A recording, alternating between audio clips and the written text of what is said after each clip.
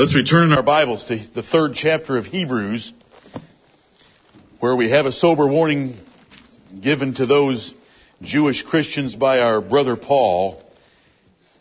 That is a sober warning to us as well. Hebrews chapter 3. Our purpose as a Christian is to be able to live and die in the spirit of Psalm 26 that we just read. That we can come before the Lord with the boldness and confidence that David did.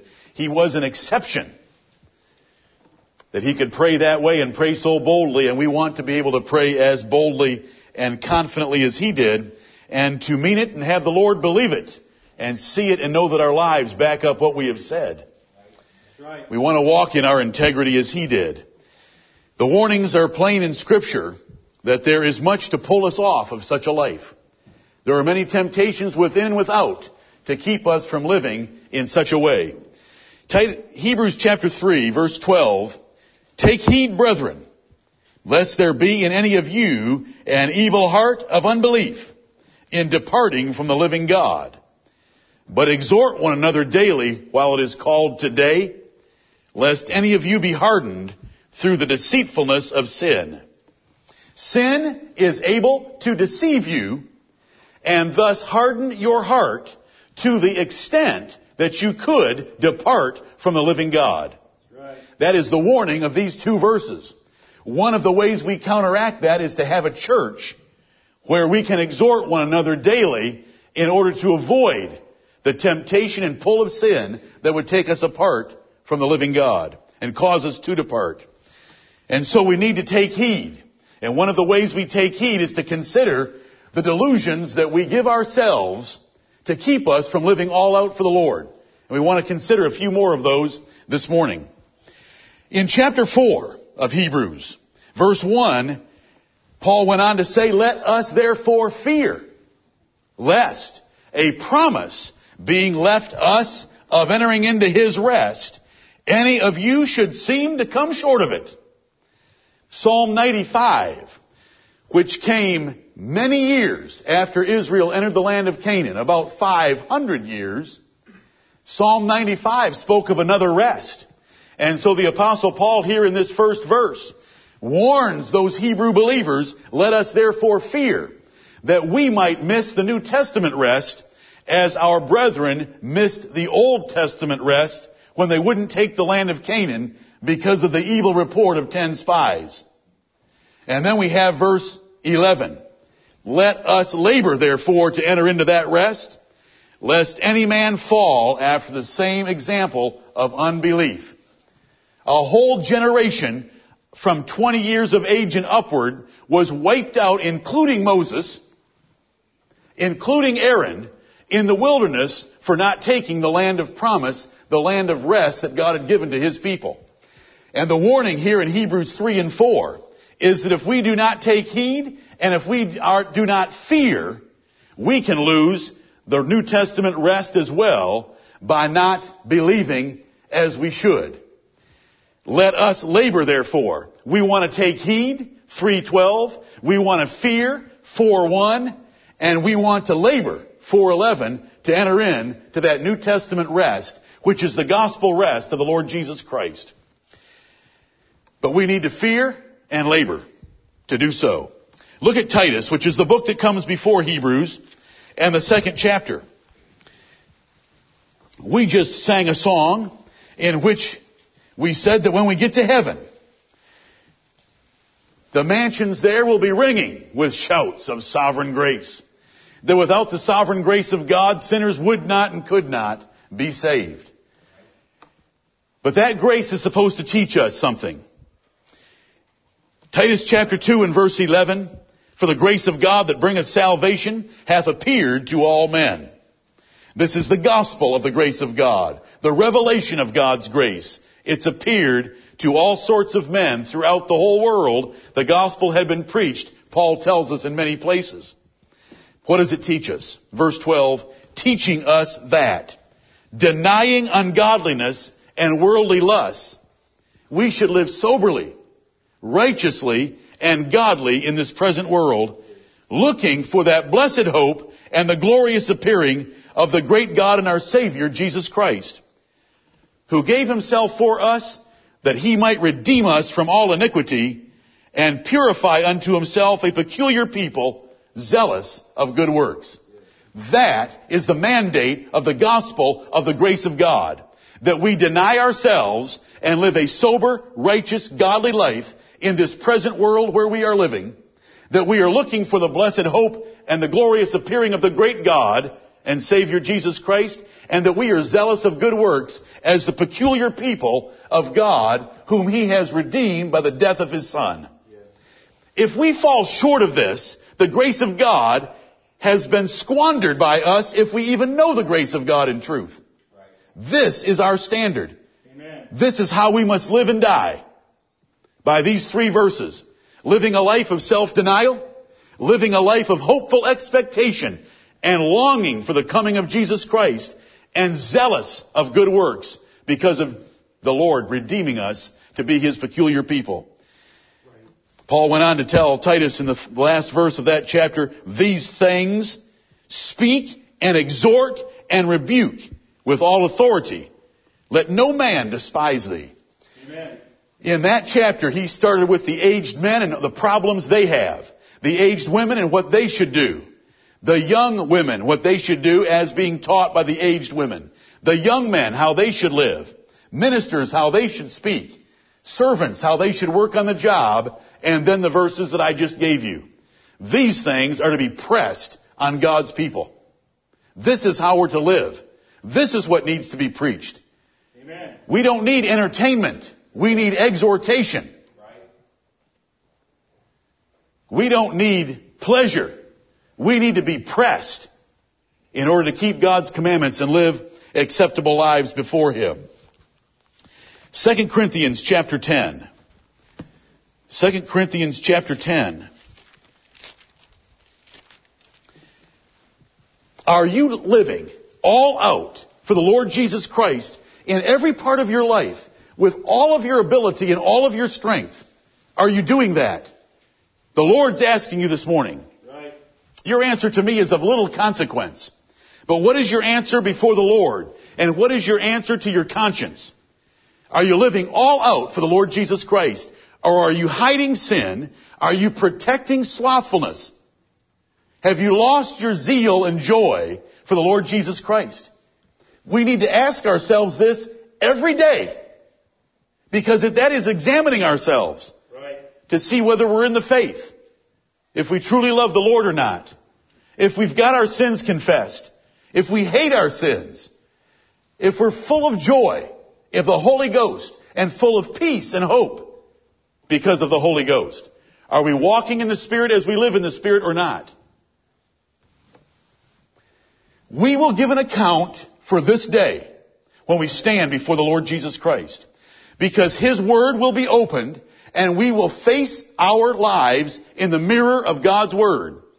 And we need to look into that mirror and see that we're coming short of God's expectations for us as his dear children.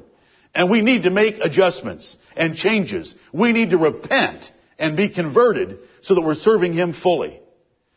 It is a minister's job to make war with his hearers. Right. 2 Corinthians chapter 10 and verse 4. We can get verse 3 to start the sentence. For though we walk in the flesh, Paul would say about himself and other ministers, we do not war after the flesh. For the weapons of our warfare are not carnal, but mighty through God to the pulling down of strongholds, casting down imaginations, and every high thing that exalteth itself against the knowledge of God, and bringing into captivity every thought to the obedience of Christ, and having in a readiness to revenge all disobedience when your obedience is fulfilled. Right. That is a minister's job description right there in 2 Corinthians 10, 3 through 6. We have an adversarial role in one respect this morning, and that is from the Word of God. We all need to be attacked in order for the thoughts and imaginations of our hearts to be brought into captivity to the obedience of Jesus Christ. We started out nearly an hour ago with 1 Chronicles chapter 28 and verse 9, where David said to Solomon, Solomon, my son, know the God of thy father. He searches all the imaginations of the thoughts, and he knows your heart. Right. If you depart from him, he will forsake you forever. If you will seek him, you will find him. And here we have ministers, 2 Corinthians chapter 10, casting down imaginations. You all have imaginations. I have imaginations. But the Word of God is to cast them down, because we cannot and should not imagine anything against the written record God has given on how we are to live. You imagine things that you want to do. You imagine a way of life that is better than what the Bible says. But those are imaginations that need to be pulled down. You have strongholds of lies that you've told yourself in which you trust, and they need to be pulled down until we bring every thought into captivity to the obedience of Jesus Christ. Until every thought of our lives is geared toward obeying Jesus Christ. Amen. Anything less than that, and we're at war with God's Word and God's minister and God Himself. Lord, help us to cast down imaginations and every high thing that exalts itself against the knowledge of God. Amen. You get things that you think of highly, but those thoughts that you have that take you away from the full love of God, they need to be cast down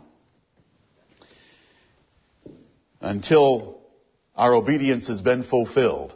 And then once our obedience has been fulfilled, a faithful minister like our brother Paul would say that he had a readiness to revenge all disobedience. He was ready to come in revenge if they were to slip away again from their steadfastness in Christ. Look at Deuteronomy 29. Deuteronomy chapter 29. Our religion is a religion of the heart. Amen. And we want to examine our hearts and make sure that we're not believing things there that excuse our sin or that cause us to live less than a sold out life for Jesus Christ. If you're living for yourself and the Lord Jesus Christ, you're living for no one. Your whole life is a sham. Because if you're living for yourself at all, Jesus Christ is not honored by your life. And if you're living for Jesus Christ at all, you're not living for yourself very well. It's one or the other. You cannot mix the two. Right. If you lose your life for Christ's sake, you'll find it. If you try to preserve your life for your sake, you'll lose it. If you'll give up your life, you can find your life in its fullest extent. That's what Jesus said. That's right. Deuteronomy 29. Verse 18. There is a very long sentence here, and we will jump into the middle of it because you will get the thought without the whole sentence. Deuteronomy 29 verse 18, lest there should be among you man or woman or family or tribe, whose heart turneth away this day from the Lord our God to go and serve the gods of these nations. Lest there should be among you a root that beareth gall and wormwood. And it come to pass, when he heareth the words of this curse, that he bless himself in his heart, saying, I shall have peace, though I walk in the imagination of mine heart, to add drunkenness to thirst. The Lord will not spare him. But then the anger of the Lord and his jealousy shall smoke against that man, and all the curses that are written in this book shall lie upon him, and the Lord shall blot out his name from under heaven. And the Lord shall separate him unto evil out of all the tribes of Israel, according to all the curses of the covenant that are written in this book of the law. And so it goes on to describe God's judgments on such men. But notice how they get to their sinfulness. Notice how the judgment of God comes on a man, according to verse 18, or a woman, or a family. How does God's judgment come on a man, or a woman, or a family, or a tribe? How does it happen? It says his heart turneth away from the Lord his God. And he hears the words of God's word. And he blesses himself in his own heart. Verse 19. And he says to himself, I shall have peace, though I walk in the imagination of my heart to add drunkenness to thirst. I'm going to get away with the way I live. The way I live is good enough. The way I live is close enough. God is not going to punish me. While He hears the words of the curse of this book, He justifies and excuses Himself that He can get away with it. I know this is a frequent emphasis of my preaching, because we live in a time where there are Christians that have little regard for the law of God and the curses that it describes. We have a heart within us that is bent on deceitfulness and sin. Right. And the devil himself is walking about seeking whom he may devour. And he wants to devour us. We are at war. I'm at war with you, and you are at war with your lusts. We're all at war with our lusts. And here is the deceitful delusion. I shall have peace. I'm okay. I'm not going to be judged. The Lord's going to leave me alone. Even while He's hearing the words of the curse of this book, I'm going to get away with it. We all think that. We all think that in subjects natural and spiritual. Right. That we are an exception because we are special. This is how a man does it. This is how a woman does it. And this is how a family does it. A family of hypocrites that are not living all out for the Lord Jesus Christ. They think that they're going to be okay. And God is going to judge them. God will judge every man, woman, or family. And may God convict us that we will search our hearts and not be like this. Amen. We will not bless ourselves, but we will examine ourselves. We will not bless ourselves, but we will try ourselves and confess our sins unto the Lord. Look at Jeremiah chapter 7. Jeremiah chapter 7. Our religion is of the heart. And we have to go right back to our heart and find out, are we cheating the Lord at all? Are we covering any sin? Are we living all out for Him, or are we just living as a 70% Christian, or a 90% Christian, or a 10% Christian? What is the case in your heart? Jeremiah chapter 7 verse 22, For I spake not unto your fathers, nor commanded them in the day that I brought them out of the land of Egypt, concerning burnt offerings or sacrifices. But this thing commanded I them, saying, Obey my voice, and I will be your God, and ye shall be my people. And walk ye in all the ways that I have commanded you, that it may be well unto you. But they wouldn't obey. Now in Jeremiah 7:22, it tells us here that when God brought the people of Israel out of the land of Egypt, He did not command them regarding burnt offerings or sacrifices. Oh yes, He did. So what does Jeremiah 7:22 mean? Because He certainly did command them to teach regarding burnt offerings and sacrifices. His point is, that was a lesser part of His religion than verse 23. Right. That was not the emphasis of His religion. The emphasis of His religion was not the ritual of burnt offerings and sacrifices. The emphasis of His religion was the heart religion of verse 23. Obey my voice, and I will be your God. And ye shall be my people, and walk ye in all the ways that I have commanded you. It wasn't the outward ritual. It was the inward religion of obeying all that God has commanded us. What keeps us from doing that? We lie to ourselves to excuse sin. We don't want to be ignorant of the devil's devices.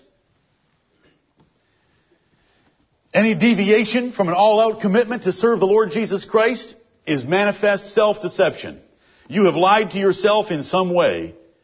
You are blessing yourself that you're going to have peace when God has said, There is no peace, saith my God, to the wicked. There is no peace for those that live contrary to God's word, and yet we tell ourselves that we can. Last Lord's Day, delusion number 1, I have more time. Oh, we delude ourselves thinking, I'll get serious soon. I'll get serious later. I'll get serious when I'm old. I'll get serious after I've had some fun in the world. That was the first delusion we looked at last Lord's Day. And we saw that it was a fantasy. It doesn't work. It's a lie. And if you tell it, that's one problem. But if you believe it, that's a second problem. And that's the real problem. You're deceiving your own heart. You're deceiving yourself. The second delusion was, but I can be friendly with the world and get away with it. Oh, no, you can't. Be not deceived. Evil communications corrupt good manners. Even in the church at Corinth, when those evil communications were by ministers in that church. Forget the world. Obviously, that's true. But even in the church at Corinth, good manners were being corrupted by evil communications. Number 3, I'm not as bad as so-and-so and a whole lot of other people. And the Bible tells us that you are not wise to compare yourself among yourselves. There's only one standard by which we want to measure ourselves, and it's the Word of God and the Lord Jesus Christ. The life of the Lord Jesus Christ, or if you want to take the Apostle Paul, who said, be ye followers of me, even as I also am a follower of Jesus Christ. That is our standard. We do not compare ourselves among others. You cannot say, well, I know the church of Greenville quite well, and I can break it into quartiles, just like my test in school, when I used to come in the first quartile in my test. That's about the kind of a person that would reason this way. I can look at the church of Greenville and I can break them into quartiles. The bottom quartile, the top quartile, and hey, I'm in the third quartile from the bottom. I'm between 50 and 75% of godliness as measured by the other members. I'm doing pretty good. The Lord doesn't care about any standard like that. He wants you to measure yourself by the life of His Son and by the standard of God's Word. Amen. So we looked at that one. The fourth one we looked at is, but I'm being blessed anyway the way I'm living right now. The Lord's blessing me. And we saw that in the Bible there's such a thing as the prosperity of fools that deceive men. We saw that God blessed Israel with quail, but He sent leanness into their souls. And we agreed, I hope we all agreed, that we would rather have to eat manna forever, but have fatness in our souls, rather than have God send quail, and we think we're being blessed, while He sends leanness into our souls. Then the fifth one we looked at was, but it's not all my fault. Other people have contributed to my demise. My parents weren't good enough. My spouse isn't good enough. You know, women will say, if I had a more loving husband, I'd be a more submissive wife. And a man will say, if I had a more submissive wife, I'd be a more loving husband. Well, now how much progress is a marriage like that going to make? They need to measure themselves by the Word of God. Amen. Then they can make progress. But it's not all my fault is a lying excuse. Right. Let's think about another one. We tell ourselves, but I'm not that bad overall. Actually, I'm doing quite well. I'm a pretty good Christian. Yeah, Moses wasn't too bad either overall. But he never saw the rest of God, did he? Amen. Even though he begged for it several times, Moses never entered the land of Canaan. David wasn't too bad overall, but he sure was punished in his life. The church at Ephesus was sure pretty good overall, but it was about to lose its candlestick. The churches of Pergamos and Thyatira, Jesus Christ found fault with, for they had a few things there that bothered Him. So don't reason to yourself, but I'm not that bad overall. I'm a pretty good person. I'm a pretty good Christian. Pretty good isn't good enough. The Lord says, be ye perfect, even as your Father which is in heaven is perfect. Right. Be ye holy, even as your Father in heaven is holy. That's our standard. And that's what we want to remind ourselves of as we sit in the house of God, and we do not lie to ourselves. A rich young man came to Jesus Christ one time and said, what must I do to inherit eternal life? Jesus said, keep the commandments. The young man said, I've kept them all since my youth. I've done them all. He has this delusion. I'm a pretty good guy. I've kept all the commandments. Jesus, with the eyes of the Word of God of Hebrews 4:12, knowing the thoughts and intents of every heart, and all things being naked and open unto His eyes, said, well, all you have left is to sell what you've got and give it to the poor and come follow me. See, he was a pretty good guy, except in one area. He was greedy and covetous and wasn't able to give away his wealth. So it didn't matter. And he went away sorrowful. He lost out of God's best for his life Whether he was a child of God or not is not the issue. He lost following Jesus Christ when Jesus Christ called him to come follow me. Why? Because he was a pretty good guy. But he lacked one thing. Look at James 1:26 about lacking one thing. James chapter 1 and verse 26. That was the rich young ruler. All these I've kept from my youth up. I'm doing pretty well. I'm not as bad as you make me out to be. But the Lord Jesus Christ is able to see through all that facade and look right into the heart of that man and know that he had one problem, and it was pretty severe. And it was his desire to be rich. James 1:26. Look at this verse. If any man among you seem to be religious, I'm a pretty good Christian. If any man among you seem to be religious, I'm doing pretty well. I'm not as bad as you make me out to be. If any man among you seem to be religious, and bridleth not his tongue, but deceiveth his own heart, this man's religion is vain. Listen to the Word of God. We are looking into the mirror of God's Word, and it's showing blemishes on our lives. It says here, a man may seem to be religious, but his religion is vain if he deceives his heart, thinking he's good, while he doesn't bridle his tongue. I've never been drunk. I've never fornicated.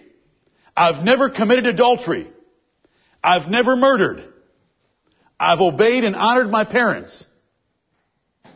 He says, but the Lord says, you don't bridle your tongue. Sometimes your tongue gets away from you and runs off the road into the ditch. Your tongue says things that it shouldn't. Your religion is a sham. But they seem to be religious because they can say, I haven't fornicated and I haven't committed adultery and so forth and so on. But in this area they fail, and so Jesus Christ would say your religion is vain. Well, now what about the other things he's doing well? Your religion is vain. What about his statement, but I'm not as bad as you make me? Your religion is vain. That's right. That area in your life that you're not ruling pollutes the rest. Haggai chapter 2. Haggai came to the people of Israel and said, if a priest is carrying a piece of holy flesh to the altar, and that holy flesh rubs against something, will it make that thing that it rubbed against holy? No. If the priest has touched a dead body and touches a holy thing, will it corrupt that holy thing? Yes. The fact that Israel at that point was doing a lot of things well, but they were not building the house of the Lord, corrupted everything they did. And that is a message of Haggai chapter 2 to us, that when you have an area in your life where you are not keeping the commandments of God and living for Him, it corrupts the rest of your life so that your religion is vain. What would Paul say about someone that said, I'm not that bad overall, actually I'm doing quite well? Was the Apostle Paul doing quite well in his life? In Philippians chapter 3, did he find contentment in that? Did he use that to excuse being a 95% Christian? Or did he say, I have not yet apprehended that for which I was apprehended? He still pressed for the mark of the prize of the high calling of God in Christ Jesus. He did not relax, nor did he ever take comfort in what he had accomplished. He continued to press forward. And if we're not pressing forward in holiness in our lives, in service and love to Christ, then we are not like the Apostle Paul. We're using a delusion to justify a less than our best service to the Lord. What would he warn us? He would say, let him that thinketh he standeth take heed lest he fall. Right. When you think that you have arrived at some level of spiritual accomplishment, take heed because you're about to fall. So that's a delusion. That's a lie that we tell ourselves, but I'm not that bad. I'm actually doing quite well. But if you've even got one area in your life that like a bridled or an unbridled tongue, your religion is vain. May the Lord save us from such delusions. I hear someone say, as they're living a carnal life in a greater or lesser degree, It feels right, and I have a peace about it. It feels right, and I have a peace about it. I've heard that one many times. This is one of the most common delusions. I have a peace about what I'm doing. It feels good to me. It seems to be right to me. The Bible has a lot to say about that. When you preach on the holidays, you'll find, especially women, wanting to say, how could such a thing that makes me feel so good and has so much peace associated with it be wrong? How could that possibly be? We answer, since when do feelings have anything to do with God, righteousness, truth, or wisdom? Amen. Feelings don't have anything to do with those things. God has not told us to measure anything by feelings or by the peace we have. There's quite a bit of peace to a natural man or to the carnal flesh when you're sinning. That peace is not proof that what you're doing is right. The Word of God is the only standard that we can measure ourselves by.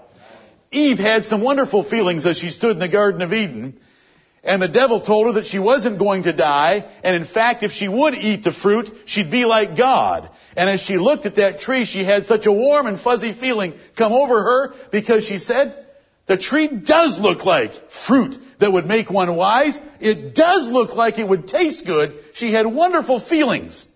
And a great peace came over her about the good things that would result from her eating the fruit off the tree of the knowledge of good and evil. But it ruined the entire race as she gave it to her husband. Feelings. I have a peace about it. That's because you're in the flesh. When you're in the flesh far enough, you could do anything and have a peace about it. Right. Catholics feel right good at Mass. Brother Lou just got back, going to the funeral of his aunt and watching them have Mass at that funeral. Catholics feel good about it. The stained glass, the high ceilings, the good organ, the good singing, the gold, the decorative items around the sanctuary, the robes, the incense, depending on what ceremony you're at. Oh, they feel good and they have a peace about it. But they're in the brothel of Baal. Right. Feelings or peace. You know what the Bible says? Proverbs 14:12. The Bible addresses this delusion. This is one of the ways we talk to ourselves. And I've heard this excuse before, and you're going to run into this excuse. I have a peace about it. What in the world are you talking about? Can you find me a verse in the Bible that tells you to judge God's will for your life by the peace you get from it? Of course, if you do something to serve yourself, you're going to have peace about it. You're going to be pretty excited that you just did something for your own benefit. Of course you'll have peace. Proverbs 14:12. There is a way which seemeth right unto a man, but the end thereof are the ways of death. That's what the Bible has to say about what you think is right. We humble ourselves to the Word of God and let it control us. Right. And so we're in the house of the Lord this morning, March 16th, 2008, asking ourselves if we're lying to ourselves at all, that we're doing something and we do it because it's right in our sight, or we have a peace about it, or it feels good. We must humble ourselves before God's Word and tremble at the words of God. What does God's Word say? Right. How about 16:2? Proverbs 16:2. All the good ways of a man are clean in his own eyes. All the ways of a man are clean in his own eyes. Of course they are. Why do you think he did them? Because they were clean in his own eyes. But the Lord weigheth the spirits. Verse 25, same chapter. There is a way that seemeth right unto a man, but the end thereof are the ways of death. And if you say to me, well, that's the same one as 14:12. You just read a verse twice. Well, there's a reason for that. Amen. The Holy Spirit put it in the Bible that way. Right. There's a reason for that emphasis, because we think that way too much. How about 21:2? Proverbs 21:2. Let me read another one again. Every way of a man is right in his own eyes, but the Lord pondereth the hearts. Oh, brethren, let's bring a broken heart to the Word of God, and that's the only way we'll end up living the way that we should. We do not measure things by feelings or by peace. Listen, the feelings I've had described by visitors to our assembly, and I've told you this before, range from. I remember the young man that came to our assemblies, and his testimony later was, and I quote, "I got Holy Ghost goosebumps in that service." Unquote. Then another man came and visited, and wasn't too long after that. I remember the distinction so well. "That church is dead. I couldn't feel any spirit in there at all." Well, I wonder which one's the truth. Did one man get Holy Ghost goosebumps and another man detect that there wasn't any Holy Spirit in this church at all? You know, we trust that between the two of them is the truth. I don't read about Holy Ghost goosebumps. The air chillers may have been turned up too high, but not the Holy Ghost giving goosebumps. Especially at the way we preach and the way that we worship in our church. But see, those are feelings. Why in the world would you even make either statement? What does the Word of God have to say? You know, the Corinthians would have thought that Paul was very boring in comparison to their preachers. That's right. They didn't come behind any church in their spiritual gifts. But when Paul wrote, look at the way he wrote. 1 Corinthians, 2 Corinthians, sound doctrine, pounding them for their disobedience, lifting up Jesus Christ, but not lifting up them and their gifts. We don't go by those feelings. If the Bible tells us the heart is deceitful above all things and desperately wicked, the heart is the last thing we want to trust. Right. Our feelings and peace is the very last things we want to trust when it comes to the Word of God, if the Bible's true. Who lies to you the most? Thank you, Mark. Yourself. You lie to you more than anybody else lies to you. Do you know we worry so much about others lying to us? But we lie to ourselves more than they do. The heart is deceitful above all things. It is deceitful above all things. And it's desperately wicked. Who can know it? That's right. Only the Lord truly understands how depraved and wicked and deceitful our hearts are. We do not go by our hearts. And yet, do you know what is being taught today as an informal religion? Follow your heart. My heart told me it was the right thing to do. My heart had a peace about it. It just seemed like in my heart that's what I ought to do. That's just what the Bible condemns. Right.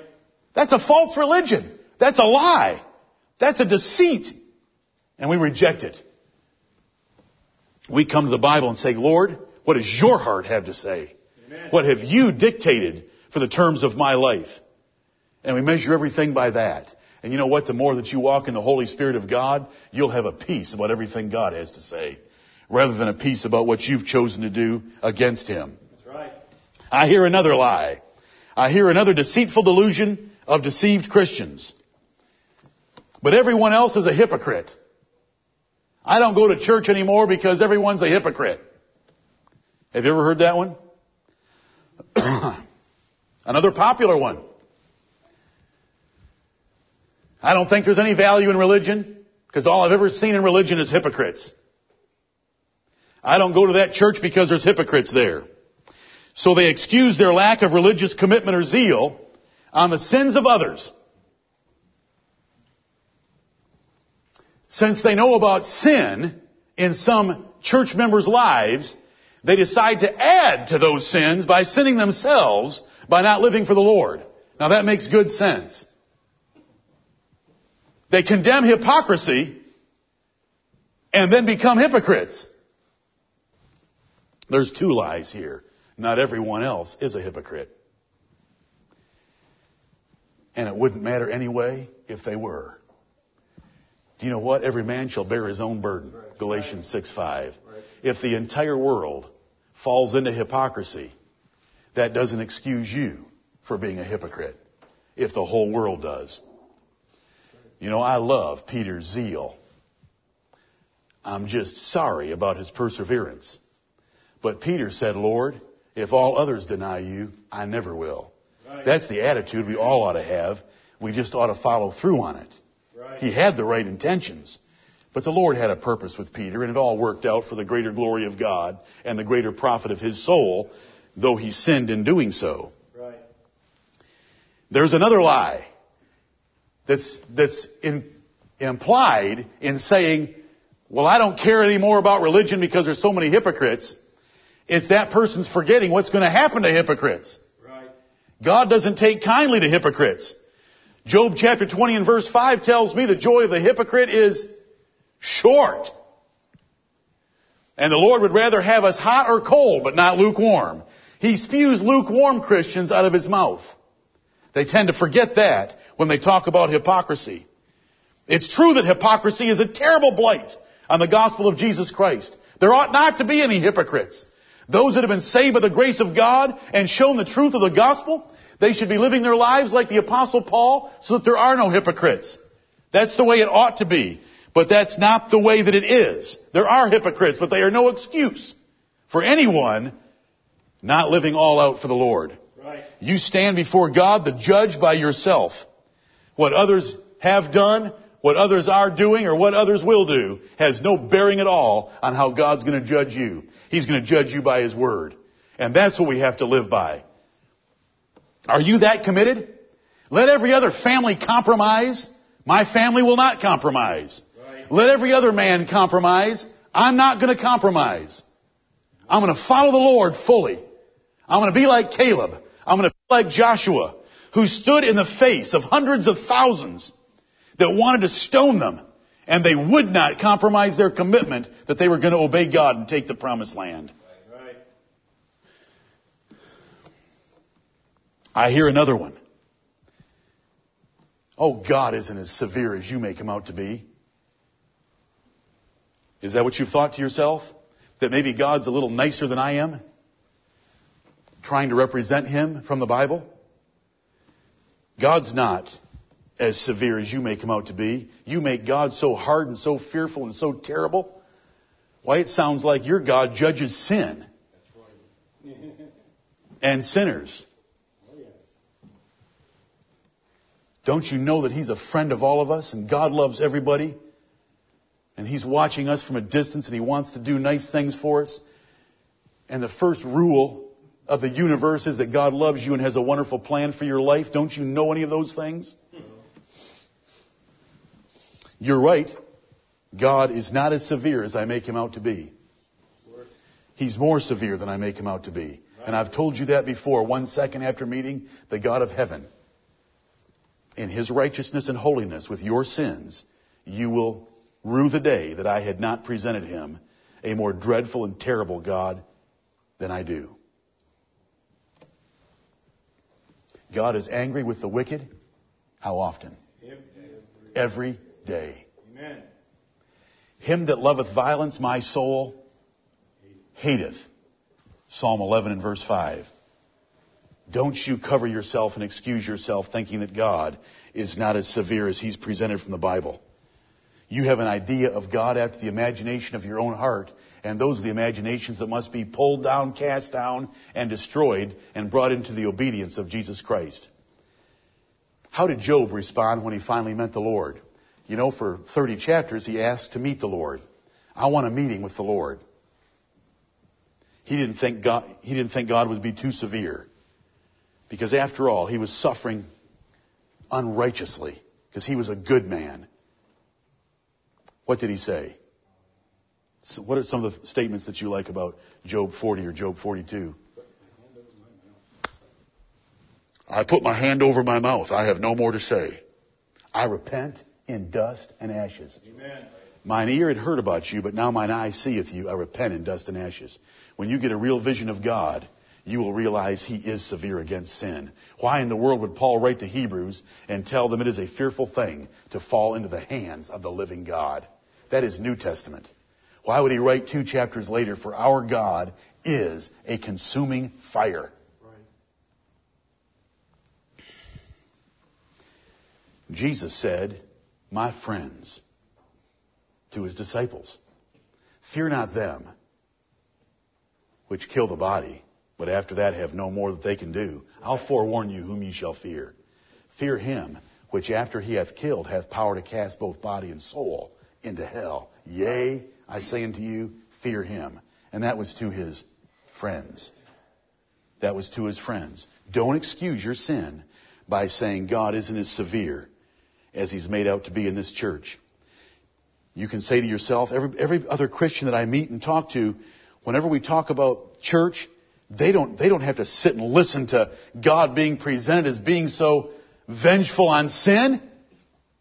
He's a big sugar daddy. No one else talks that way. But they're missing the truth of God's Word. Right. The sin in the Garden of Eden cost the entire race their lives. Spiritually, physically. One sin in the Garden of Eden. That is a dreadful God. And He's called a dreadful God. And we do not want to excuse our sins by thinking any less of Him. When Isaiah the prophet met Him in Isaiah 6, and we read this not too long ago, all he could cry out is, "Woe is me, a prophet of God. Woe is me, I am undone." He didn't see any hope because his eyes had seen the Lord of glory. John, the bosom friend, literally, the bosom friend of the Lord Jesus Christ, fell at His feet as dead when he saw Him glorified in Revelation chapter 1. Amen. Don't cover your sins by thinking that God is less than the Bible presents Him to be, or less than how we present Him. I hear someone saying, I'd be bored to live the Christian life that you describe. I couldn't be happy doing that. There's too much fun in the world. I'd be bored. This is a lying delusion of the devil. Right. Whenever I see someone that's in the flesh, they're always the most unhappy people. Always. And yet they want to sit in judgment and say, if I were to live like you, I know you're happier than I am, but if I was to live like you, I couldn't be happy. It's a lie of the devil. It's one of the ways, especially young people. If I was to live the way that's preached in that church, if I was to live that way, I wouldn't have any fun. The real fun is living that way. The reason you can't see it, and the reason that you're lying to yourself, is because you're in the flesh. When you're in the flesh, a life of righteousness looks painfully boring. But it's because you're in the flesh. Right. And as I've told you before, there's a great chasm between the flesh and the spirit in this particular case. And there's only one way to get across that chasm, and it's by faith and repentance. It's repentance for your wicked, carnal, fleshly living, and faith that what God has said is true, and it has the greatest fulfillment for my life, and you run at that chasm, and by repentance and faith, you leap across. Right. And you say, Lord, I have been neglecting your word. I haven't been reading. I haven't been praying. I haven't been meditating. I haven't been listening to good music. I've been entertaining bad friends. I'm not going to do any of that anymore. That's repentance. And then you run toward the Word of God and feed your soul with the Word of God and with prayer and with meditation, and you find yourself across the chasm. Amen. But you've got to do it by faith when you're in the flesh. Because when you're in the flesh, living a spiritual life does look boring. Because the flesh is lying to you. The devil is lying to you, and the world's lying to you about it. Look at Psalm 36. Psalm 36. When you're in the flesh, brethren, when you're in the flesh, you don't have any spiritual conviction. Your flesh doesn't. There's no spiritual discernment. There's no spiritual appreciation for godliness. So you have to repent to get out of the flesh, and by the grace of God, He'll grant you that repentance. Right. And you can leap by faith across that chasm onto the sure ground on the other side, where you can live a life of joyful Christianity in service to the Lord. Psalm 36:8, last Sunday, we read this psalm. Look at the difference in this psalm. Remember the great division between wicked men and godly men. Look at verse 2, or verse 1. The transgression of the wicked saith within my heart that there is no fear of God before His eyes. When we look at a wicked man committed transgression, we learn a lesson. It's very visible. He does not fear God. Verse 2 tells us how he justifies his sin. He flattereth himself in his own eyes until his iniquity be found to be hateful, and all sin will be found to be hateful, either in this world or the next. Right. Verse 8, look at the difference. These are those who put their trust in God and obey Him. They shall be abundantly satisfied with the fatness of thy house, and thou shalt make them drink of the river of thy pleasures. That's as good as it gets in this world. It's living for the Lord. It's the reason that Paul and Silas can sing praises to God at midnight with bleeding backs in the innermost prison in the city of Philippi. That's joy. Look at 43:4. Psalm 43:4. Psalm 43:4. Then will I go unto the altar of God, unto God my exceeding joy. Yea, upon the harp will I praise thee, O God, my God. My exceeding joy. But the flesh and the devil tells you, if I was to live the way that my parents talk and the way that the pastor talks, I'd be bored. Show us your joy. Show us your joy. Right. Everyone that thinks that way, we can tell by the look on your face that you're miserable. You're hopeless. You're lonely. You're frustrated. You're unhappy. You're unfulfilled. You're confused. You're double-minded. We can see it. Your face is like a sign to us. And then there are others in here who walk with God every day, and we can see something else on their face. They're happy, content, fulfilled, and they have exceeding joy. And they experience pleasure because their eyes are dancing and their tongue is dancing with the good things of what God has done for them. What a difference. What a difference. Right. The lie is, if I was to live that way, I would never have any fun. If you don't live that way, the little temporal fun that you think you have is going to eat you up from the inside out and destroy you until his iniquity be found to be hateful. Right.